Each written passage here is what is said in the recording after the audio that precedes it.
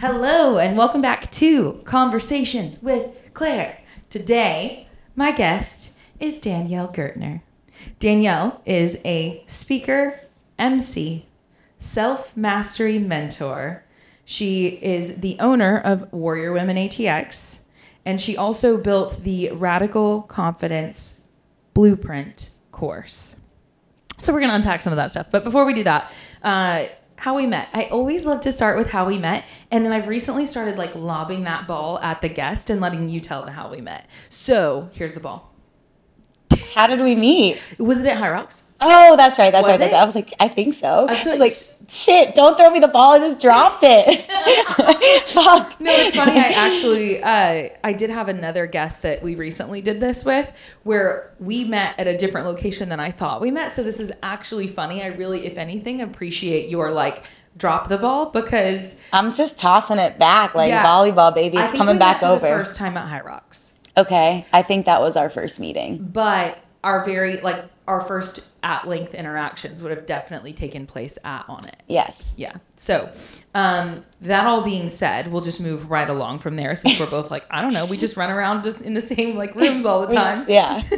So what I want to start with that I think is relevant to say about you before I start asking you things about you is upon meeting you, getting to know you, getting to observe you in your workspaces. I'm going to touch on, and we'll loop back to this later in a different way, but at High Rocks, so you work in the capacity of MC at these events, which by the way, High Rocks, most people listening probably already have some familiarity, but it's a giant fitness race. It was born over in Germany. It takes place all over the world. And in the US, it has been here for 2-3 years now and seen tremendous growth.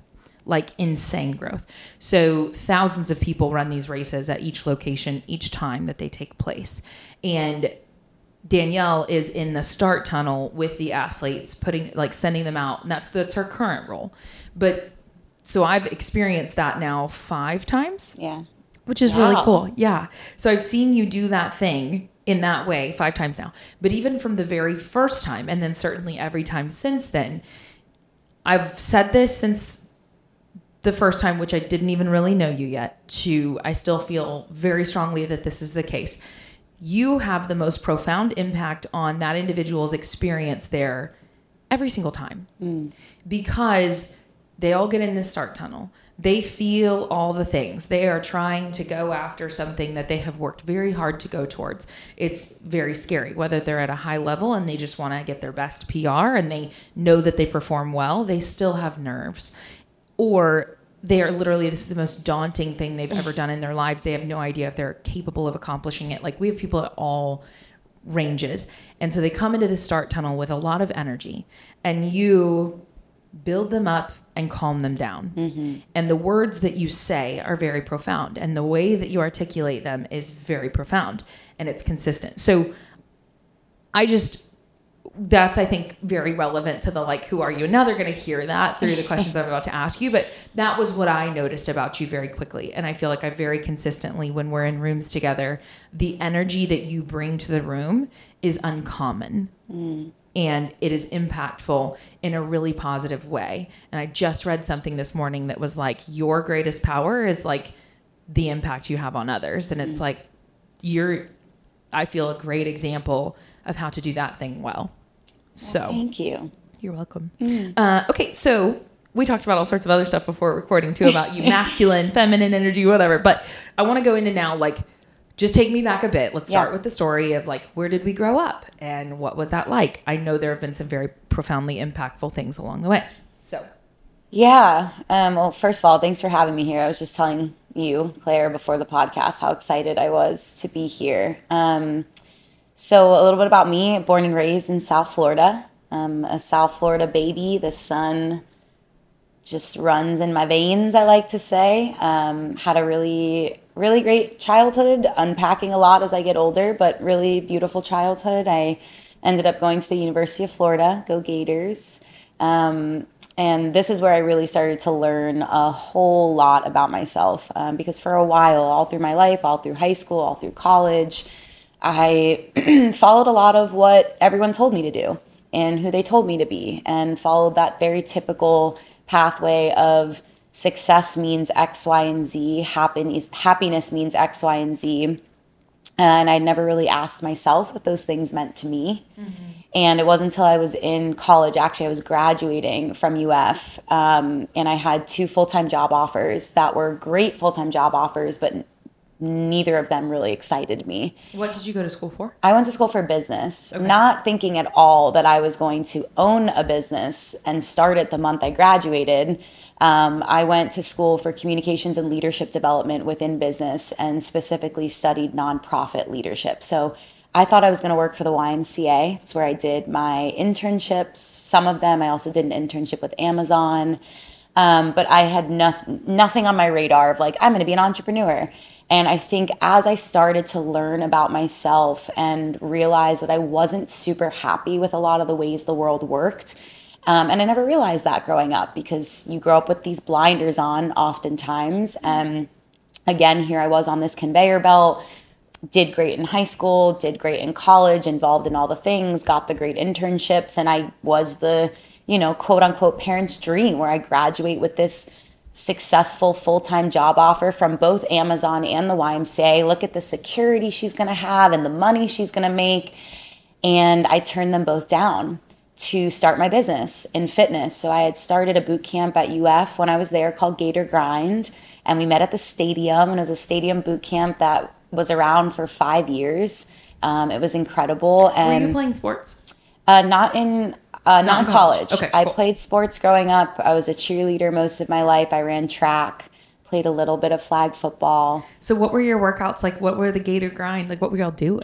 So my business, I didn't have my business yet. Gator Grind was kind of the first iteration. I was still in school when I started it, but the tagline was "The world is your gym." I was really passionate about getting people outside and inspiring them how to use everyday items, the lines in a parking lot, a curb, a bench to move their bodies. Mm-hmm. And so we use the bleachers, we use the wall.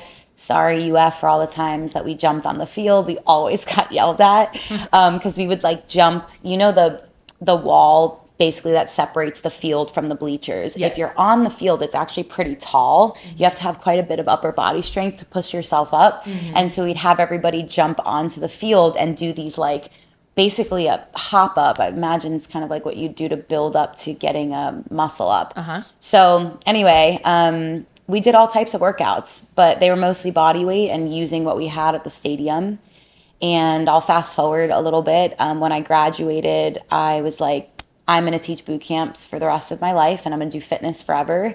And did that for a while after I graduated, got super burnt out. I was leading 25 boot camps a week all over the city. Went online in 2017, called myself the Netflix for fitness. And this is about the time I started to get into my own self-mastery journey, habit and mindset transformation, inner child work, understanding holy shit, I've been in this simulation basically and this computer game that I don't love, and I don't love the person that I actually am. And I'm wearing a very heavy dose, metaphorically, of makeup and these masks that I have to take off every day when I come home. And I had a really hard time looking at myself in the mirror and connecting with who I was. And this is where the self-mastery journey began. How old were you? I don't know, 21, 22. I just graduated. I was in a very long relationship with a great guy for about 5 years at this point. Mm. He was a big mirror for me because I was not the nicest to him. Mm. And he was super patient with me, super loving. He was my first real taste of unconditional love. Mm. And it made me take a hard look at myself of why am I the way that I am? And at first there was a lot of shame and judgment around why I was the way that I was. And I learned to alchemize that shame and judgment into curiosity and compassion, and went on and have been on this really beautiful journey of self-mastery and self-discovery ever since. And so this sounds so broad, it sounds so gray that I want to make it more black and white, I guess, in a way, because well, another question is like, what is self-mastery Yeah. to you? Mm-hmm. But so just to make sure that I'm understanding, college, graduation, shortly after graduation, start own business, start coaching an exorbitant number of hours, which I think anyone that gets into the coaching business in any capacity often does so from a place of like, this feels purpose driven, Yeah. beautiful, and then extends themselves in such a way that they are completely burnt out, et cetera, which sounds like that was what was going on. Basically. And it's all too common. It's why we haven't had this conversation, but like I fought the role of coach really hard for a really long time because I watched so many individuals have to give so much of themselves that they could not, they extended themselves so far. Yeah. And I had another career. And so I was like, no, I'm not going to do that thing because I watch this burn people out. Yeah. And so it's interesting that now I'm in that role, but I live in Austin and because of the internet, there are ways in which we can do that role well and not burn ourselves out, which is it's what we're striving for. Anyway, so the breakup takes place and then that's when you start to go, like you go through a breakup and then you start to go your self-mastery route of like, now I need to take a look at these things. No, we were still together, my ex and I, for almost 7 years. Okay. And so it was while we were still dating. I didn't like the way I was treating him, and I didn't like I was very exhausted by the performances that I was giving. If you looked at my life from the outside looking in, it was like, damn, she's got the boyfriend, she's got the community. I started my business the month I graduated from UF. And like, man, look at all the ways. And that was just, I was feeding off of this external validation of the way that the world saw me was the most important thing to me in the entire world. And it was fucking exhausting. Every day I would come home and I knew that there was a misalignment between how I was showing up and how I was actually feeling inside. And so the work came from, well, I have two choices here. Either I continue being miserable and putting on a mask to the outside world and I do this the rest of my life, or I own my shit, which is my current tagline and mission and purpose in life. I own my shit and I do something about it. And I realized a lot of the things that I was experiencing, the shame, the places and parts of myself I was unable to accept, weren't my fault, but that didn't mean that they weren't my responsibility. And there wasn't like one moment that woke me up to like, all right, my girl, it's time to take responsibility. It just, that was the only choice. Either don't and suffer and be chasing the validation forever, or show the fuck up for yourself and become your biggest fan and find freedom. That's the biggest thing I found. And when you ask me, I will explain self-mastery, but I found freedom. I am the most free, and I become more and more free every moment of every day. Yeah.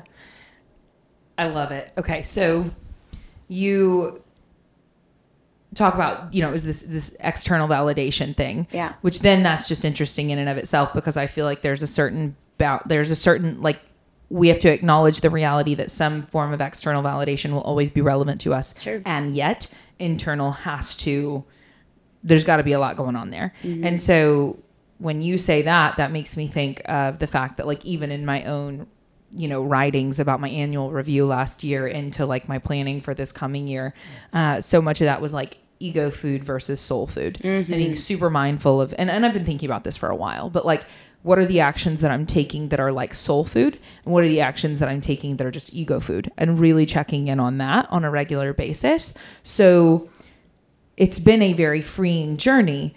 But if we go all the way back to the acknowledgement that there is friction here that I am not at peace with and I want to do something about, what would have been one of the very first steps that you would have taken? Like, what was the first tool that you decided to pick up? Yeah, that's a really great question. And you're right. I mean, we're humans, right? And if we go all the way back to psychology of Maslow's hierarchy of needs, like there is a very innate need for understanding and acceptance by others. And I'm not denying that. But when you talk about the soul food versus the ego food, there was a lot of ego food. And I shared this quote with you right before we started. Every action you take is a vote for the person you wish to become. James Clear says that in his book, Atomic Habits. And when I read that, I was like, holy shit, holy shit, holy shit.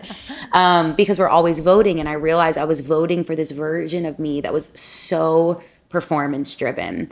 And so really the first step was getting really clear on where fear was playing a role in the decisions that I was making, and not a healthy role. This is not also, self-mastery is also not about getting rid of fear. That would be silly. We're humans. Right. But instead of making a decision based off fear, I can get curious about the fear, what is underneath the fear. And that's really where it started for me. When I noticed that tension, a lot of it was the fear of not being seen, being abandoned, left behind.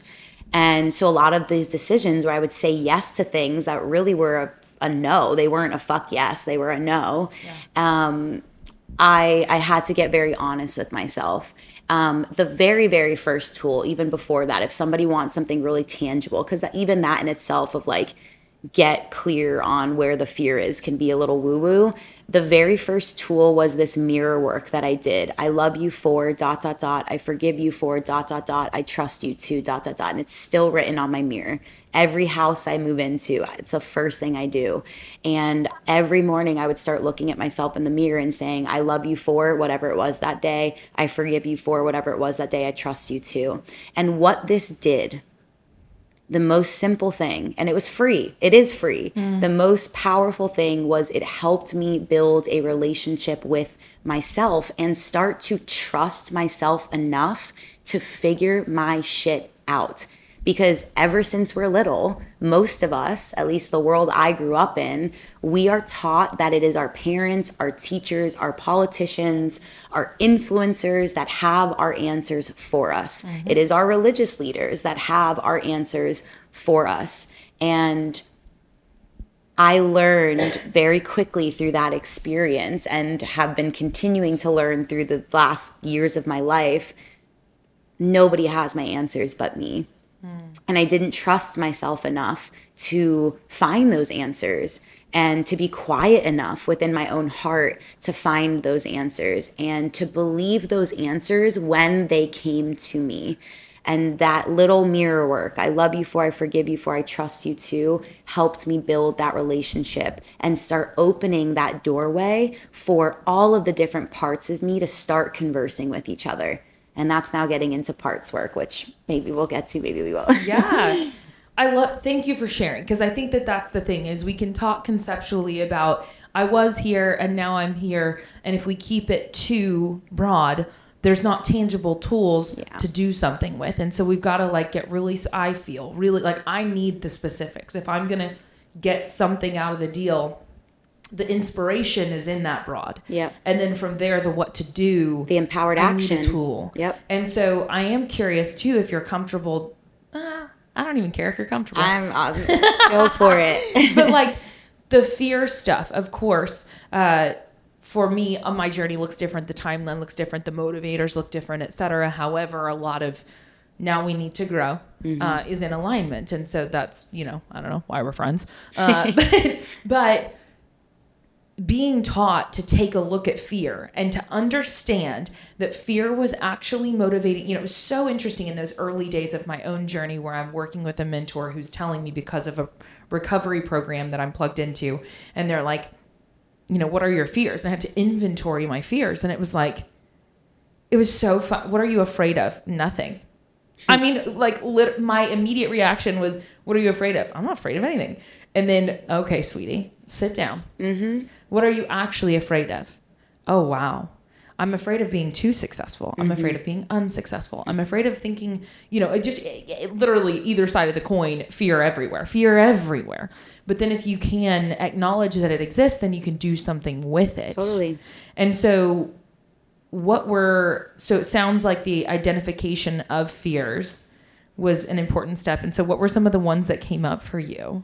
Oh man, there's so many. Like in the early in the early days. Well, I want to say this, a very defining quote for me, Carl Jung, where your fear is, your task is. And the unconscious will, don't butcher this, Danielle, you got this. Until you make the unconscious conscious, it will direct your life and you will call it fate. And that just hit me in a way, it punched me in the soul. not in the gut, in the fucking soul. And I was like, how much of my unconscious mind fears are currently ruling my life, and I'm blaming the world for my problems instead of, again, taking ownership over getting curious about these things. And so I love my fears. My fears are very wise teachers. We have a lot of fun together dissecting where they come from. And in the earlier days when I first got started, a lot of the fear was, I don't know what I'm doing. I'm scared that I don't actually know what I'm doing, even though my community, my boyfriend, my family, the world looking at me, I look like I know what I'm doing. Mm-hmm. So I guess imposter syndrome is what people call that these days, sort of. And then the fear of abandonment. A lot of my decisions, and I have to check myself being in Austin, in the city of a lot of big fish, where I came from a city in Gainesville, Florida, where I was the big fish. There weren't a lot of other big fishies. Oh, I want to unpack this. Because we have different places we were from, but that's entirely true. And I'm curious about your perspective on it, because if anything, what this has done for me is given me humble pie that's given me so much fuel. It's been so good. Being a nobody's great. It's been so good. It's been challenging as hell, but, it's yeah. There's a lot. Yeah, okay. Now I want to write that down. We'll come back to it. But there was a lot of a fear of the abandonment. If you think about this, and I teach this a lot, and I've worked with this a lot myself. All of us, no matter where you come from, your age, your background, your socioeconomic status, religion, it doesn't matter. As humans, we share the same basic human needs. The very basic human needs. Mm-hmm. To be loved, to be safe, to be seen, to be protected, to be a part of something. Mm-hmm. We all share it. And it manifests itself in different ways. Mm-hmm. And we put different masks on, because here comes big brother ego, big sister ego, right? Protecting those parts of ourselves that didn't feel safe, didn't feel loved, didn't feel accepted. And so that was a lot of the fear. And I realized if I continue to eliminate the fluff, right? Because you could say I'm not afraid of anything, and then we take it a level deeper, and it's like, okay, well, I'm afraid of being alone. And we continue to break these down to their roots. The roots are always the same. Mm-hmm. They fall within those categories. They fall within those categories. Mm-hmm. And so those were some of the common fears. And I just started to realize how many of the decisions were made based off that fear. And yeah, I was tired of it. So then we're going to go a step further. What was the first action that you took? You acknowledged that you have these fears. Yeah. What'd you do? I had compassion for them, because the first thing that happened when I recognized there was this story that I was telling myself that I'm fucked up. There's no way I'm getting out of this. Look at everything I've built. Everyone's going to think I'm a fraud. And there was a lot of shame and a lot of guilt, shame, disgust with myself. And we cannot make change from that place. I'll tell you that right now, that shame spiral. And the first step was alchemizing that shame into compassion and curiosity, as I mentioned earlier. And that was the first step. And so tangibly, how do you do that? It went from, okay, I'm recognizing I feel a lot of shame, a part of me, and again, this is going back to parts work because that's played a huge role on my journey. I'm recognizing that a part of me is feeling shame. Let me sit down with that part of me and have a conversation, much like you and I are having this conversation right now. Yeah. Let me ask this part of me questions. Let me try to understand from a different perspective, where did this shame start? Where did it come from? What happens if this happens? What's the worst case scenario? What's the best case scenario? Literally just getting to know those different parts of me and giving that part of me space to exist. Because what happens oftentimes when we feel shame, we shove that part of us in a closet and we lock the fucking door. And we're like, you're not coming out. I don't care how loud you knock. I don't care. That's where our shadow comes from. The parts of ourselves that we want to reject and we wish weren't ours. Well, guess what? It's not going to that part of you is not going to just sit quietly in that closet with its arms crossed. No, it's going to make messes all over the entirety of your life. It is going to bleed out into every area of your life. And when you first open the closet door, it's overwhelming. Yep. And so that really, I know that's not like super tangible, but the first step, I have a tangible step. Yeah. I have a tangible step. Okay. It was writing letters from the perspective of this part of myself. So like, for example, the inner child, I would put my little 6-year-old hat on, and I would write a letter about whatever I was feeling and be very childish. And then I'd put the hat on as the inner critic, and I'd let my inner, shit talker go off. And then I would write a letter back. And I opened up this dialogue between these parts of myself. It was fascinating. I think it's really cool because the tools in which I was given to utilize, like for me, now we're going to start to change the narrative and we're going to start to quit blaming everyone else and take ownership and all of that. For me, that was largely, I reached out for a resource. I vocally said, I'm not okay and I need help to another human. And then that human gave me a resource, and then that resource gave me another resource. And then there's more humans and more tools and so on from there. So for me, I love this because this is literally probably the first time I'm having a conversation with someone who has embraced this. We're not accepting the way that things were. We're going to do something about this. So often the conversation is, I reached out to another human. They gave me a tool, whatever. And not that you haven't done that as well. Clearly, obviously, I have done that as well. Yeah. But Many times. I love because there are so many different approaches. One of the things I've been listening to a lot from Layla Hormozi recently, right? One of the things I love is so much of her perspective in her marriage, in her own growth, and whatever. Phenomenal story, but it's so different from my perspective in so many ways. Or the way in which they handle conflict, or the things that whatever it is. It's like I've been taught no, and now I've been given the opportunity to go, do I agree? Every way, do I agree? Like, just because my reaction was this, do I agree with my reaction, or is that no longer of service to me? Can I entertain this idea from a different lens anyway? And so coming back to what you're saying, I love that just simply like you are saying that you had a conversation with self, because I just think it's nice to know that it doesn't have to look one way. Like you were able to introspect and have a internal dialogue that was very productive, and that can be a useful tool too. So maybe somebody listening isn't so ready to able to desiring that reach out to another human, and which I would encourage them to do, but maybe the starting point is literally those letters to self first. That's an option. Absolutely. I didn't know that was an option until you said it was. So thank you. They are welcome. And thank you for the reminder that there is no one size fits all approach to this journey of self-mastery. And I'm going to define it if that's okay. Yeah, no, let's go. Because I keep saying it. And I'm like, we gotta get clear though. Like, what the hell is I'm this? wondering if somebody listening is like, what the fuck Girl, does this bitch actually mean? Yeah. Somebody said to me yesterday, they were like, what's a wellness coach? I don't even know what you do. And I was like, oh, damn. Right. Well, this goes back to understanding that everything that we do, say, perceive is filtered by my own worldviews. And your own worldviews. Like, even as you're saying words that come out of your mouth through your filters, they have to go through my filters first to land in my own brain and my own heart. And we have, our filters include all of our life's experiences and values and beliefs and all the things. So there's no one size fits all. And when I'm talking about self-mastery, it is an unwavering, and I say unwavering, it is an unwavering, meaning you don't get knocked off the boat. Excuse me, because the waves are a little rocky, or if you do, you're able to get yourself back on, but it's an unwavering knowing of self. And it's a lifelong journey. There isn't like a point where I'm like, okay, I've gotten all the self-mastery I'll ever need, I'm done. It is a lifelong commitment and practice of getting to know, love, accept, and celebrate every single aspect of yourself. It is about having emotional mastery, knowing your emotions, where they're coming from, what you might need. And y'all, I just want to say this is way easier said than done. Do I always have emotional mastery? Hell no. Yeah. But it is the commitment to the journey of knowing myself better than I know anything else.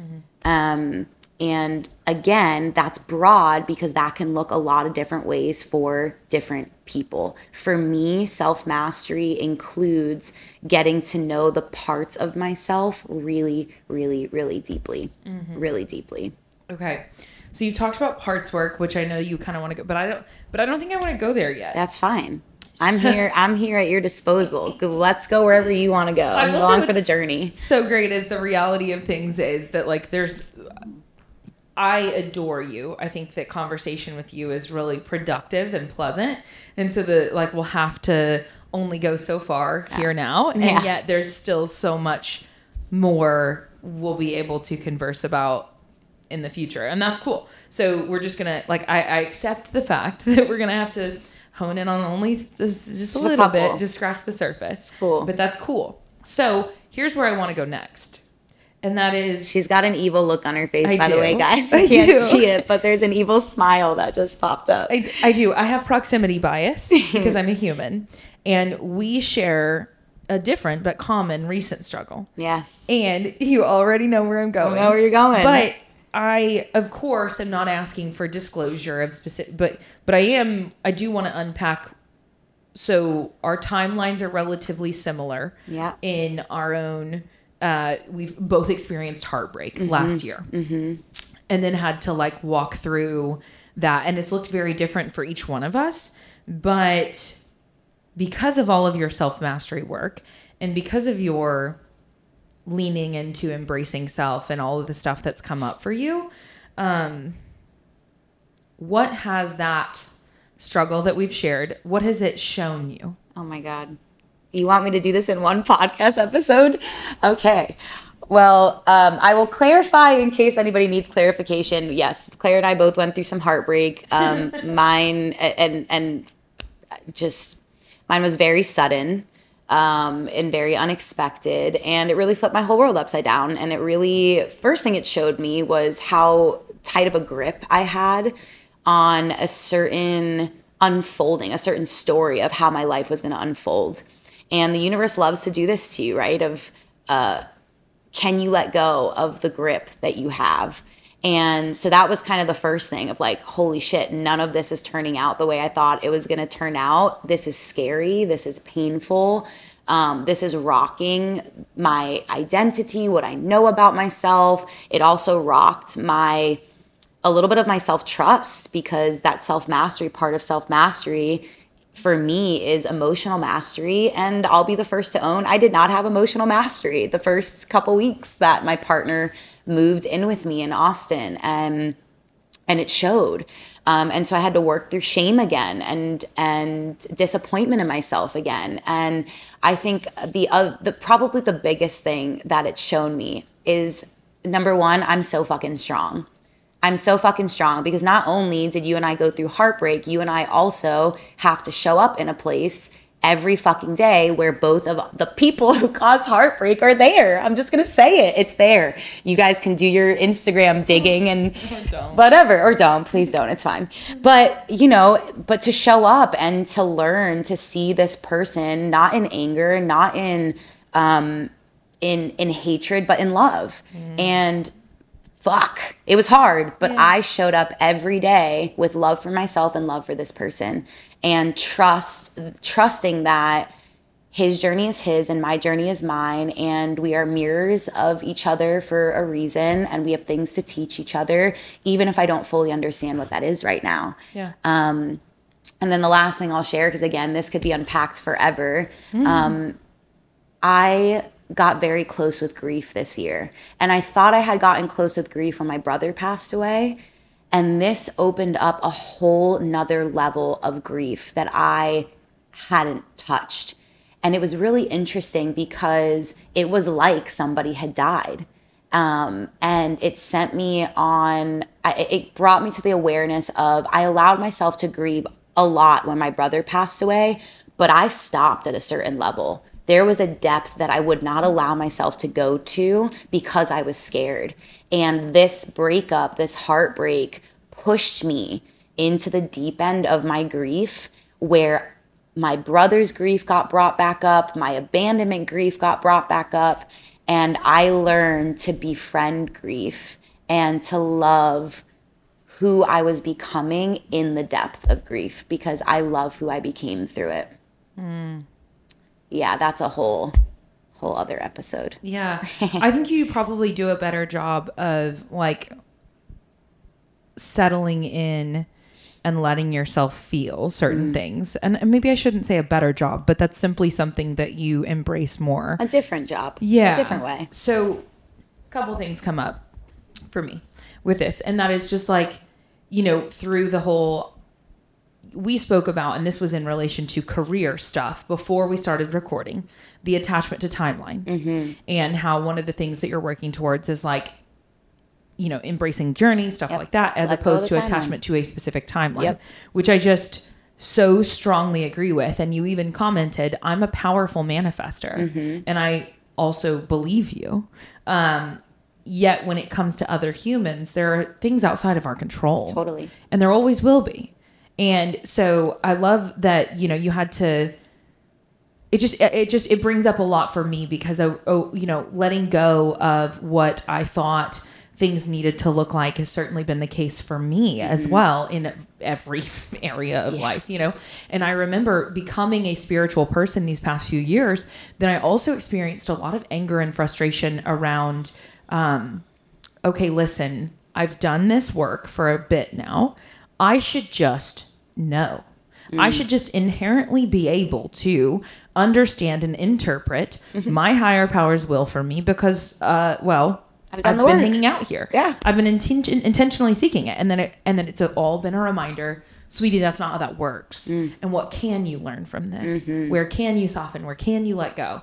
And that also just makes you think, and I know I've shared this one with you, but that set aside prayer thing, you know, of just like setting aside everything that I think that I know. I've said that to myself every morning since you sent that to me, by the way. So good. So good.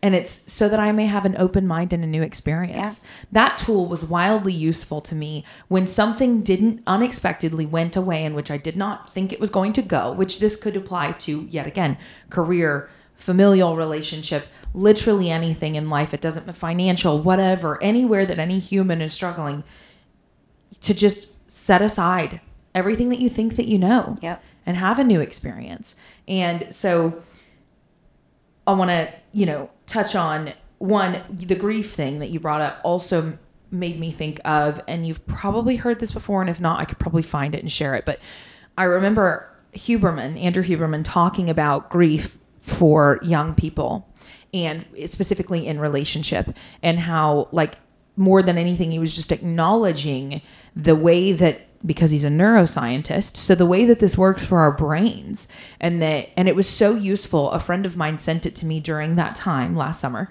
and I was able to listen to it, and it was a beautiful framework to understand what was going on in between the ears. And it was like, yes, you're a young person who now suddenly has to grieve the loss of the story that you built, and so let that happen. Yeah. And it's okay. Yeah. It is what it is. And yet this is challenging. It's potentially more challenging for you because you had all of this thing that was going to be over the course of time that was supposed to occur a certain way.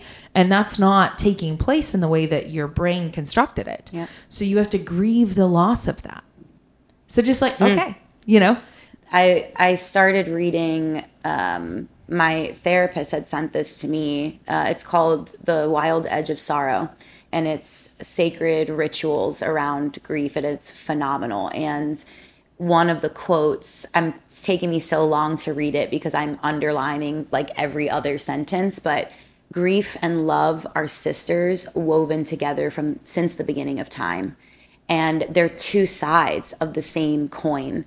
And the more deeply I allow myself to grieve, the greater capacity I have to love. Yes. And if there's anything that losing my brother, this relationship, this breakup has taught me, it is I have such a capacity to love. And it is very scary to allow yourself to feel the immensity oftentimes of the grief. I think it's because I know for me, I was afraid of getting stuck there.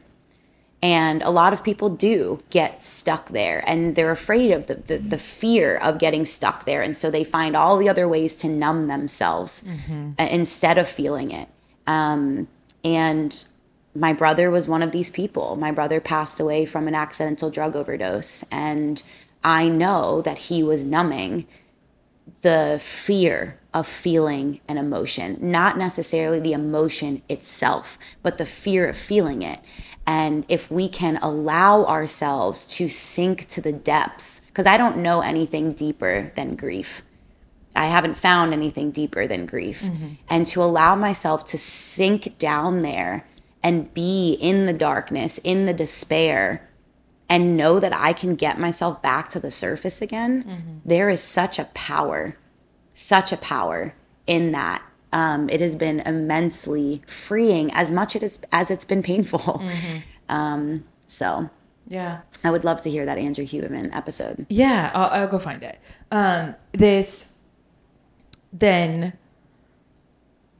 So the tool that comes up for me of how to navigate this type of hardship or whatever, I do want to go there. But when you say, and I love the way that you worded that, because yet I have not read that book. I did not know that. And your capacity to love, I love that because I very much so agree. It has been the coolest experience to be like, whoa, your capacity for love is far greater than you thought, because when container suddenly changes, I can still just hold love. Yep. And that's our choice. Yeah. That's the other beautiful thing here in all that you do. Self-mastery work, fitness, nutrition, whatever you're talking about, is remembering your power to choose. Yep. Your power of choice is never taken from you. Yep. Internal choice. And that power to choose love instead of something more poisonous like anger, like fear, like resentment is, again, unbelievably freeing. Yeah, and how free do you want to be? How free do you want to be? Yeah. Well, and the grief thing with that, when my grandmother passed away, of course, that was what led to me spiraling to getting sober and all the whatever. But when she passed, someone said to me that, grief is just love that doesn't have a physical home anymore. Love unexpressed. And it was just so great because it was like, this truly is like, when I feel this thing, this is just tremendous love that I just don't know where to put it anymore. Yep. So when thinking about tools, when dealing with grief or dealing with hardship, I think that this is what comes up for me.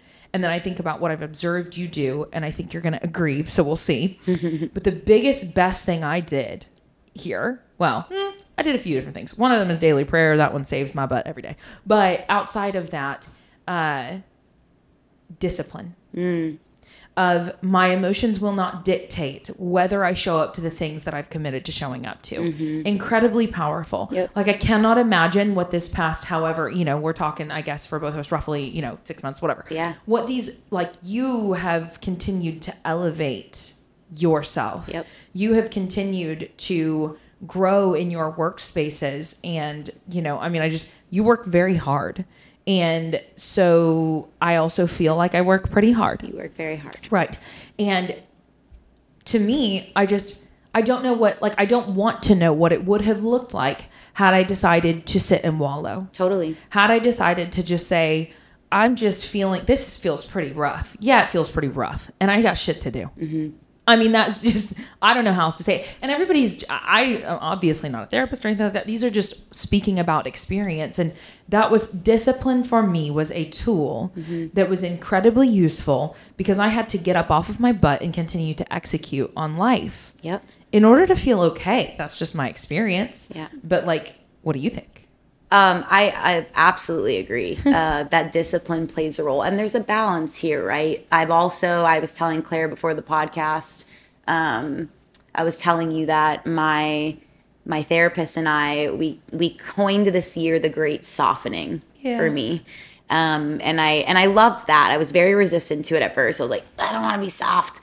But the great softening of allowing myself to be in the moments of grief and allow it to consume me a little bit. And that sometimes meant not going to the party or not doing the thing with the friend that I said that I was going to do necessarily, like being more gentle and a little softer around the edges. And having the discipline because I am still worthy of showing the fuck up for.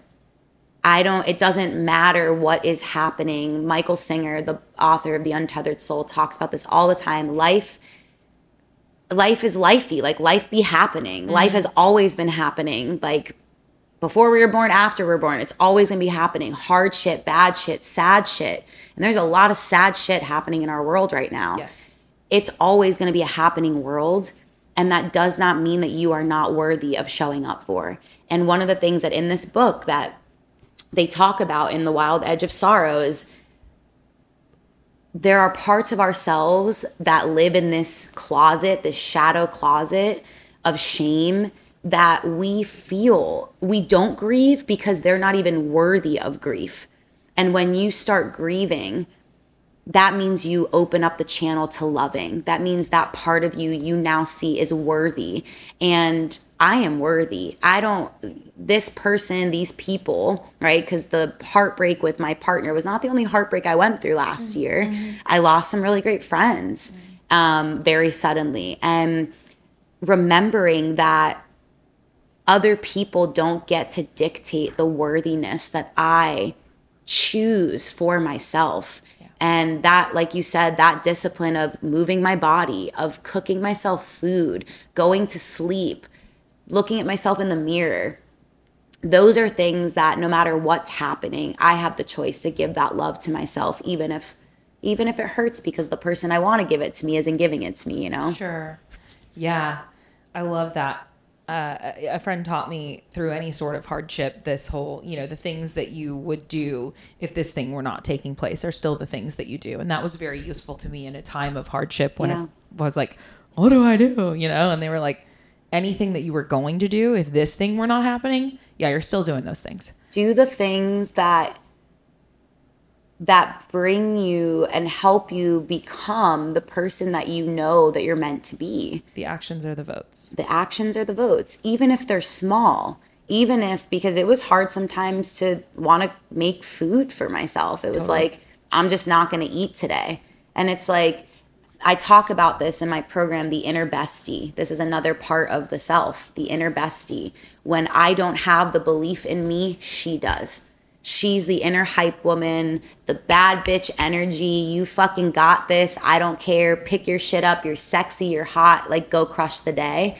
That inner bestie really came through this year. Okay, so when does she come out and how do you know? When you like get really practical, because I love her. I'm like, get it, girl. Her. But like, how do you know when you need to when she needs to show up? It's tricky because it's kind of like when you are not a novice at something anymore. Like we've been lifting weights for so long, you forget. Reps comes ease. It comes ease. So you remember, you're like, I was teaching somebody a couple weeks ago, like how to clean a kettlebell. And I was like, holy shit. Because it was challenging, right? It's a very funky move. Girl, if you don't know how to do it, yes. Watching people move when you know how to move, you're like, wait, what? And then I think about all the years that I didn't know how to move. Because it took me for a second to be like, oh, wow, okay, I forgot how awkward and weird this felt at first. But get really practical. How I know I need the inner bestie when I'm not being disciplined, when I'm not showing up for myself and being loving to myself. And again, I know that means something different for everybody. For me, being loving to myself, again, means moving my body, journaling every day, looking at myself in the mirror, nourishing my body with good food, and being around people that make me feel good and make me come alive. Mm-hmm. When I'm not doing those things, my inner bestie is probably sleeping in a little bit and I need to go wake her up. Where I start to sacrifice my happiness, my joy, my needs, and my desires. And so that's how I know. I'm like, all right, I need her to wake up. I forgot the second part of your question. Do you say, how do I wake her up? Or like, how do I bring her online? Just like like the most practical ways in which someone could so we can identify, oh, I need to have an inner bestie. And this is her perspective. Totally. But when do I bring her out? All the time. Your inner bestie should always be online. Right. Always be there to hype you up. Because, here's the fun part is the stronger your relationship is to your inner bestie, soon that inner bestie comes online automatically, right? All we're talking about here is thoughts as habits. Yeah. Because that's all they are. Yes. And it makes me think of, gratitude, right? Yep. So I write down, and I've increased it from 3 to 5 because Huberman said something about that. But anyway, gratitude every single day. I write down gratitude every single day. It's literally right there. You can pull it out and it's at least 5. There's probably 7 on there today. It's like a coloring book. Anyway, well, it's directly into there. Oh. But as a result, I just exist in this state of gratitude all the freaking time, right? And that's so cool because that's a practice in the past few years, and it's just so. Then this sounds familiar. So then I'm thinking always practical, tangible. How do we actually get habit fit shifting? how do we make this work for a human? And so maybe it is as simple as the concept of those 3 things that you did in the mirror in the morning. She sounds like an inner bestie. And so maybe that's how you start even having an inner bestie. And it's a daily practice. I think that's the thing is like any of these types of things conceptually sound great. And if I don't have a plan of action consistently, it will not. Like, I can't wait till the ship is on fire to call on inner bestie. Ideally, I have cultivated her existence in my life consistently. And you do it in very small actions. So I saw on somewhere in your stack of books, actually right there, Breaking the Habit of Being Yourself by Dr. Joe Dispenza. That is one of the best books I've ever read. And he talks A new member brought that to me like 2 days ago. Phenomenal. So happy reading. It's phenomenal. But he talks about this concept of we think equal to our environment. So here's a very practical way to start. If you walk into my house right now, which you haven't yet, but you should come over. I know you've seen it on Instagram. It looks like such a vibe. It is colorful. Yes. It is bright. It is obnoxiously motivational. I have quotes. I have pictures of the people that I love. That environment brings me so much joy because we think equal to our environment. So if you're in a space right now, or you live in a space that doesn't bring you joy, that doesn't lift you up, that is being felt and acknowledged on such a deep cellular level. And it doesn't have to be big, right? It can start with the writing the I love you, I forgive you, I trust you on your mirror. It can start by, if you're going to build out the inner bestie, I just made an avatar of her, of like, what do I think she looks like and sounds like, and how old do I think she is, and what are some of her beliefs? Literally like I'm talking to a friend. But I will say the power of your environment is so critical. And I'm not saying like not everybody can just get up and go move out of their apartment, or if you're not in a great relationship, like move, but there is a small thing you can do. Maybe that's like a little altar space that you have, or you write yourself a love letter and you read it every day. There are 1% actions that you can take to start up leveling your environment. Yeah. There are certain colors that do well for someone. There, like you said, the photos of the people that you love. For me, and I know this is true, but there's a reason there's plants in here. Yep. Because literally life. You walked in and you were like, you're a minimalist, and I'm like, I kind of am. I'd like to throw half the shit in here away. I'm like, let's keep it open. Let's keep it whatever. But plants are something for me that I'm like, and there are different mementos throughout the, like that says strong over there. And those are, different pieces. Like if we were to walk through, things are intentionally placed. Yes. Everything has a story. And it's so cool because you've gotten to a place where you kind of cultivate that so organically that maybe you don't even recognize how powerful it is. It sounds like you do, which is amazing because I don't put a lot of mental energy there. But I certainly have familiarity with living in spaces historically that were wildly uninspiring, that I did not feel safe in, that I did not feel anything good in. One of the biggest things, and this is so great because I would never think to say this, but because of what you've said, it's like, if you live in an extremely dirty space, like you're going to feel bad. That's how that works. Mm-hmm. So like, we can't do that. Yeah. Do I care enough about my own energy? That's the question. If you look at the life you live as a representation and a mirror of how you're feeling inside, what does your external world say about what you are feeling inside? And that might be a really hard question for some people to answer. That might be a big punch in the gut. And let it wake you up. Yeah. Let it wake you up. And the second question I'd have you ask yourself is, what is the smallest step I can take? And when I say small, y'all, it's unfailable. That's how small it is. Yeah. Literally, like draw a heart on your hand, like we used to do when we were in elementary school, middle school, and get yelled at. Draw a heart on your hand. So every time you look down at your hand, you see a heart. Like that's how little the action can be. Because again, every action you take is a vote for the person that you wish to become. And the actions don't have to be 0 to 100. Yeah. I just think you're really good at what you do. Thanks. Well, you're communicating this in so many. Yes, you are. And you're communicating it in so many different ways and giving, like, it's just, it's cool. Thanks, man. So, of course, as time presses on, I wanted to ask about the Radical Confidence Blueprint course and what it is, but I think where I want to go. I told you I'm here at your disposal. You tell me. So the emceeing energy that you carry is, of course, was the thing I just mentioned at the very beginning of the episode. And it's like very intentional. Inner bestie energy. Yes. So what you do such a good job of building other people up, you know, like such a good job of building other people up. And so what I want to know is like stepping into that role, was it scary? No. Wasn't. When you first, why do you think it wasn't scary? Because I'm like getting emotional. I don't even know why. I do know why, because I really love people. Lifting people up, inspiring people to see themselves the way I see them has always been very innate to me. Stephen Covey, he has a definition of leadership that says leadership is communicating somebody's potential so clearly that they're inspired to see it in themselves. And I remember reading that when I was in middle school, and I was like, that is the type of leader I'm always going to be. I'm going to communicate people's potential so clearly, so passionately, so obnoxiously that they can't help but to believe it too. And you can't fail at that. Like, yeah, sometimes I trip over my words, or sometimes I feel like not everybody's listening to what I'm saying. But what I remember is I can't fail at believing in somebody. And like when I think about Hyrox, you know, people ask me all the time, because I release anywhere from 40 to 64 waves I did in, where were we, New York, 2 days. Every 10 minutes, I'm saying the same exact thing. And a lot of people ask me, like, how do you keep your energy high the whole time?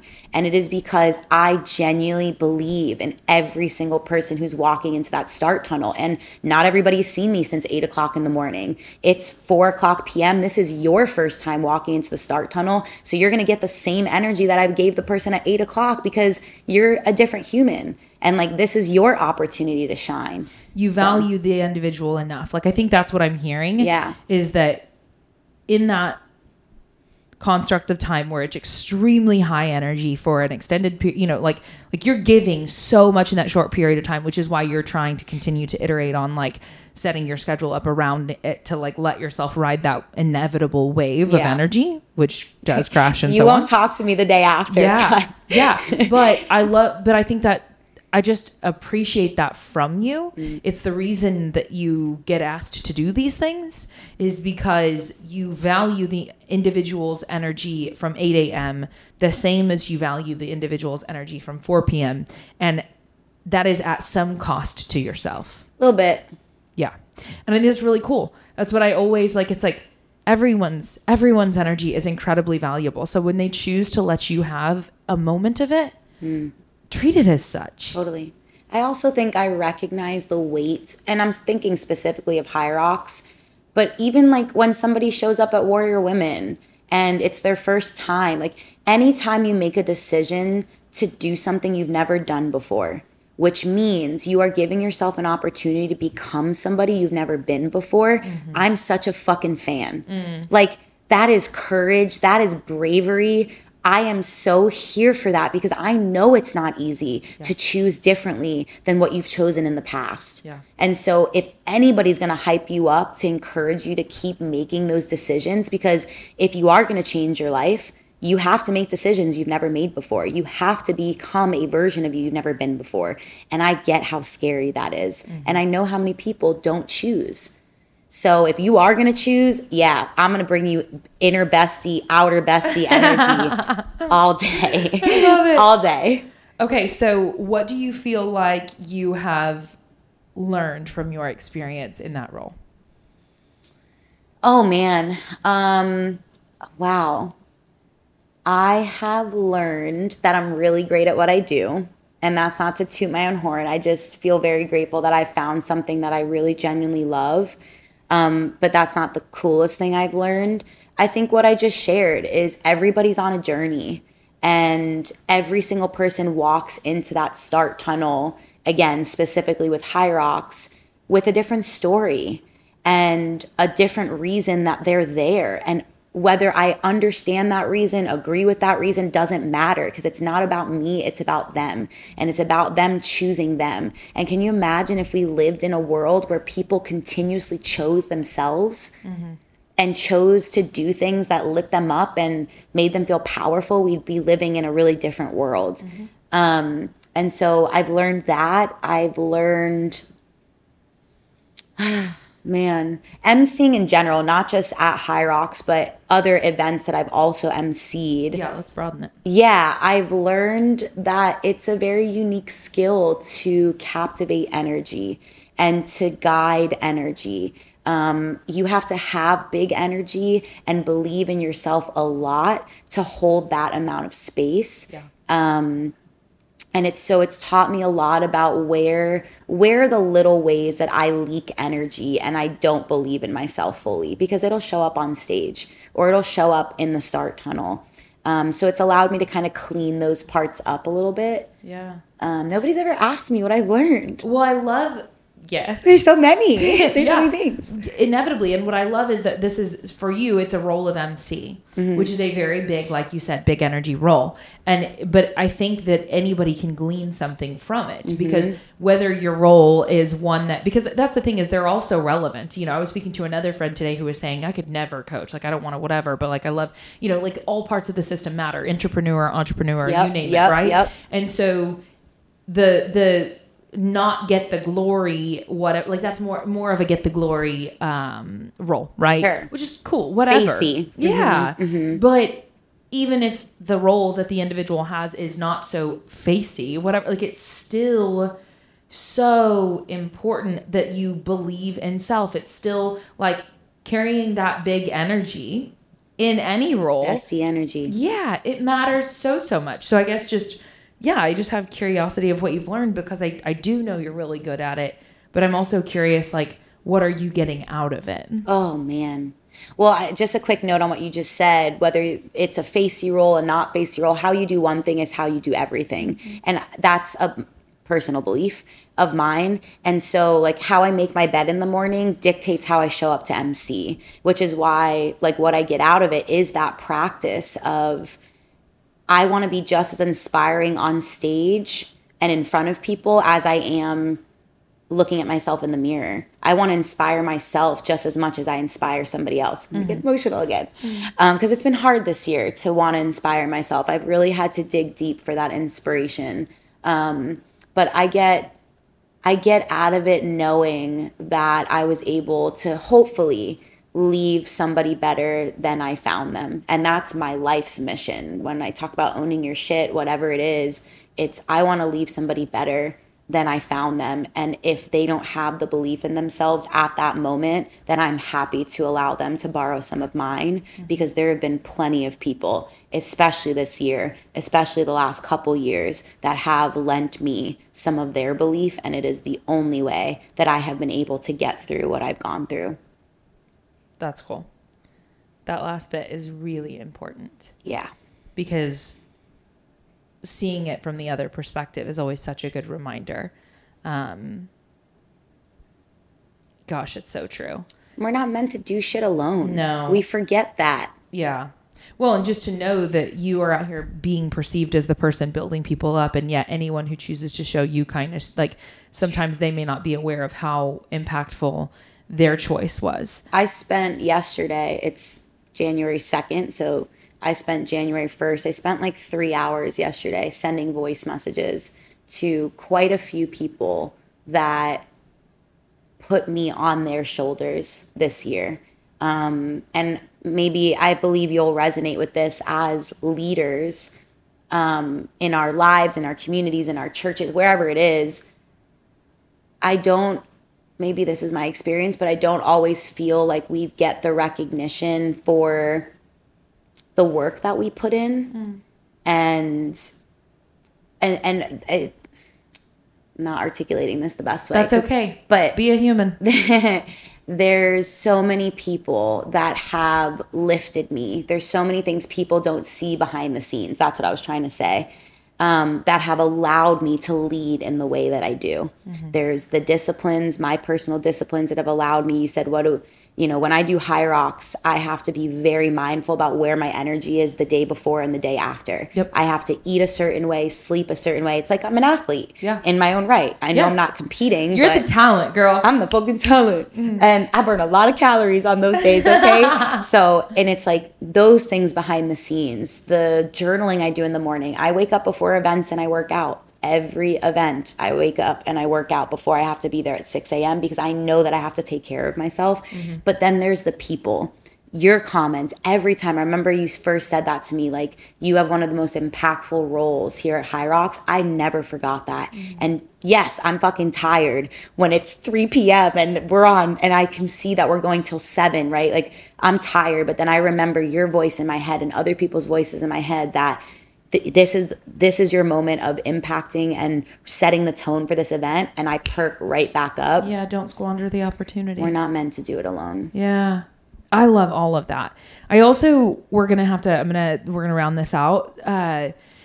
And yet, so we'll see. But, there are other things that we could really unpack because I know there's other things that are very of interest. You build personal brand. That's something that you're actively working on for self, and you've been doing it for a number of years. Yeah. So I have a whole slew of curiosities there, and building business, and unfortunately we're not going to go there in this episode, but I was going to say we may just have to loop back. But so I want to ask you, what is something that you feel like you're doing well that you would like to do better or do more of?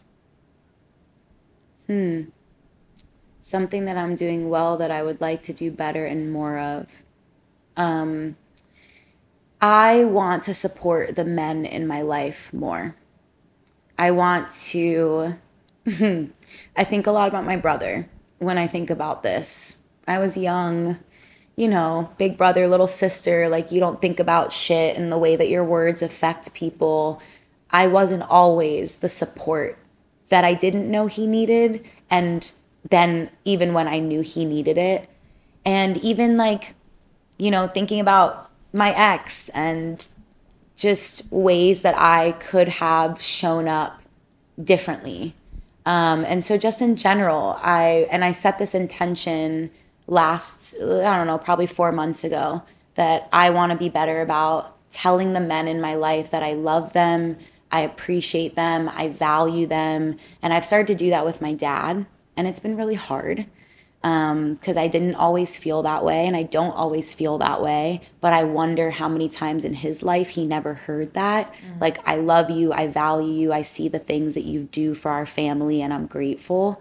So I'm going to do that better in 2024.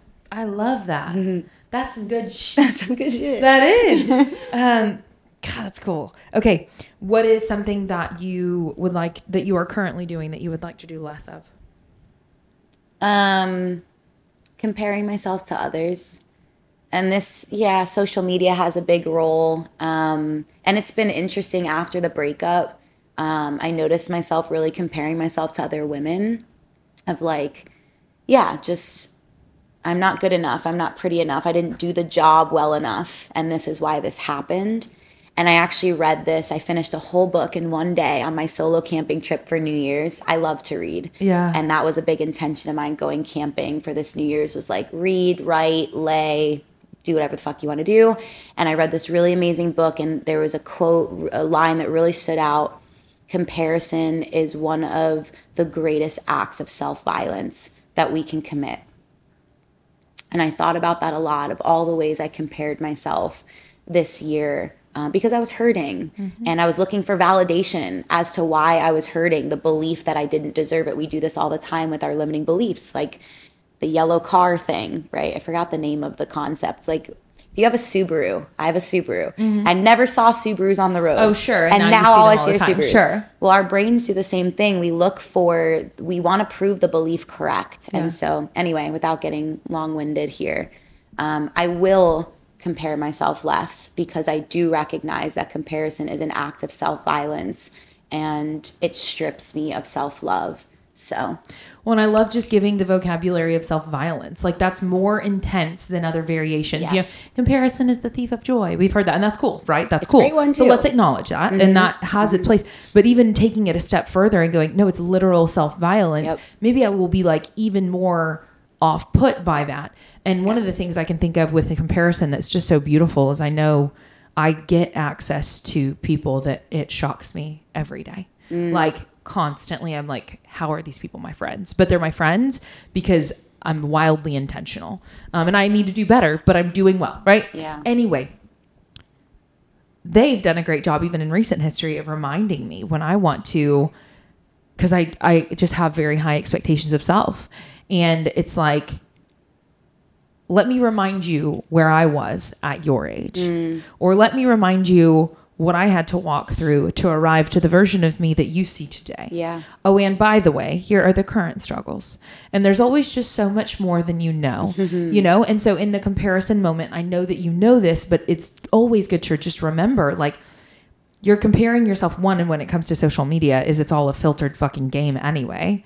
And so it's just like, what are we even doing? And I think from there, then like, okay, then do I need to have access to this or do I need to revoke my own access? You know, I am being fed into this machine, into this game that is in many ways going to be not advantageous. I love one of the things that Eric Hinman posted, and it was in regards to, you know, drinking and exercising, like the versions of himself in his 20s versus today in his 40s. He's shredded and whatever, super fit now. And he's like, he mentioned that low effort, like things that you do with low effort that give you dopamine dumps without requiring much effort, are typically consequential in a negative way. And things that are high effort that then give you dopamine dumps are often positive. And so fitness, going and choosing to work out, high effort, dopamine dump, I win. You know, going and getting in your cold plunge that you hate so much and choose to do, high effort, you know, but then also, so sure, we can identify the numbing as like a low effort dopamine, whatever. But social media is one that came up for me. Totally. Of how low effort is this for me to hop on here to catch some dopamine, and what are the consequences? What is the price that I'm going to pay? So whether it's feeding my ego via engagement with self or scrolling for whatever reason, this is generally a low effort endeavor, and I need to just be quite mindful of that because here's where we exist, and you're building an online brand, which means that you're continuing to choose to show up in that space because it's a tool. So, okay, if I'm going to pick up the tool, I need to be really mindful of the energy that I'm spending here. Yeah. Because it is not going to work out well for me if I don't pay close attention. Yeah. So anyway. Totally. Okay. 3 things you're grateful for today. 3 things I'm really grateful for today. Gray skies. I wrote that in my gratitude journal this morning. It's just something beautiful about the mystery of what's under there. I'm really grateful for the sun yesterday, kind of on the flip side. And I am really grateful for the soul inside my body, inside my heart that shows the fuck up, even when it's hard, even when it's messy, and wiggles the whole way, the entire time. I wiggle my way through. Oh, I love it. I love it. Okay. I am grateful for, on my coaching calls yesterday, my mom has been on them for like all year, right? Aww. And she literally colored this sign that said, "You got this." And when people like said something that they were working on, she held the freaking sign up. She's so cute. Are you kidding me? That's my mom. Wow. Yeah, so I'm grateful for that because, like, whoa, that's so crazy cool. So cute. I am grateful for, like, I started 75 Hard again yesterday, and I'm grateful for continuing to just iterate on the discipline thing because since it seems to be of service to the direction I want to head, those actions or votes. Okay, cool. Grateful for an imperfect system that I can plug into that seems to work well for me. And then I am grateful for you just choosing to be here. Really. I'm grateful for your energy. I'm grateful for the work that you choose to do and the fact that you want to come share it in this way. So from there, I want you to plug yourself. Where can they find you? Where can they support you?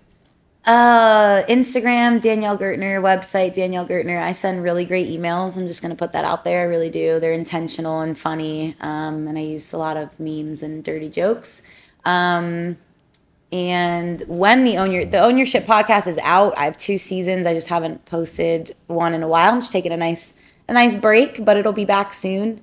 And in Austin, if you're in Austin, come say what's up. I lead Warrior Women ATX. Would love to have ladies come see me at On It with Claire. We'll get a workout in. Yeah. I love following your workouts in my own Danielle way. Oh, it's one of my favorite things that you do. I won't snatch a barbell over my head, but I will snatch the shit out of a kettlebell. Yeah. Yes. I love it. Is the coolest thing to watch you watch whatever I did and then go, what was that? I'm going to do that. Yeah. And like, it's so cool because oftentimes you select ones and I'm like, oh, I don't even agree. This is a terrible idea. Yeah. And you like your willingness to put yourself outside of your comfort zone and do those things is also very like, I noticed that. Thank you. Okay. So I will put in the show notes. So in the description, guys, if you want to go find her and support her, get on her email list. Like I mentioned, she has the self-mastery. She has this, she has a lot of offerings that you should go check out. And so I'll just put that tag down below. So go find her, support her, get more of her, all of the above. And then I need to actually plug a thing for myself. So I know I haven't done a good job of this. I'm like, okay. So as we know, I coach, right? And yes, same thing. I coach in person at On It Gym 1-to-1. So if that's of interest to you and you're in Austin, Texas, South Austin, reach out to me. But then in addition to that, I was reminded that I don't talk enough about my 1-to-1 online coaching. Talk a lot about the group coaching, but like the details of, because the wellness thing is kind of broad and what is that? And so in conversation yesterday, it reminded me, and I'm just going to plug it here, that like some of the things that we do in the 1-to-1 online is we work on stress management, mobility, aging well, consistency, muscle gain, fat loss, habit development, nutrition education, sport-specific coaching, mindset. There's customized workout programs and meal plans, and I will even review your movement patterns via video. There's just so much that's offered there that I don't think I talk about sufficiently at all. So bottom line is, if any of that actually speaks to you and you fit in any of those categories and would like some help, I do offer a 1-to-1. And so just send me a message and we can have a further chat about that. I do onboarding calls where we just kind of unpack where you're at, blah, blah. That's sufficient. Okay. We are grateful for your time because I think we both very much so agree that your time is incredibly valuable. Mm-hmm. So the fact that you chose to come and spend it here with us in this way means a lot to both of us. And other than that, we just hope that you choose to have a beautiful day.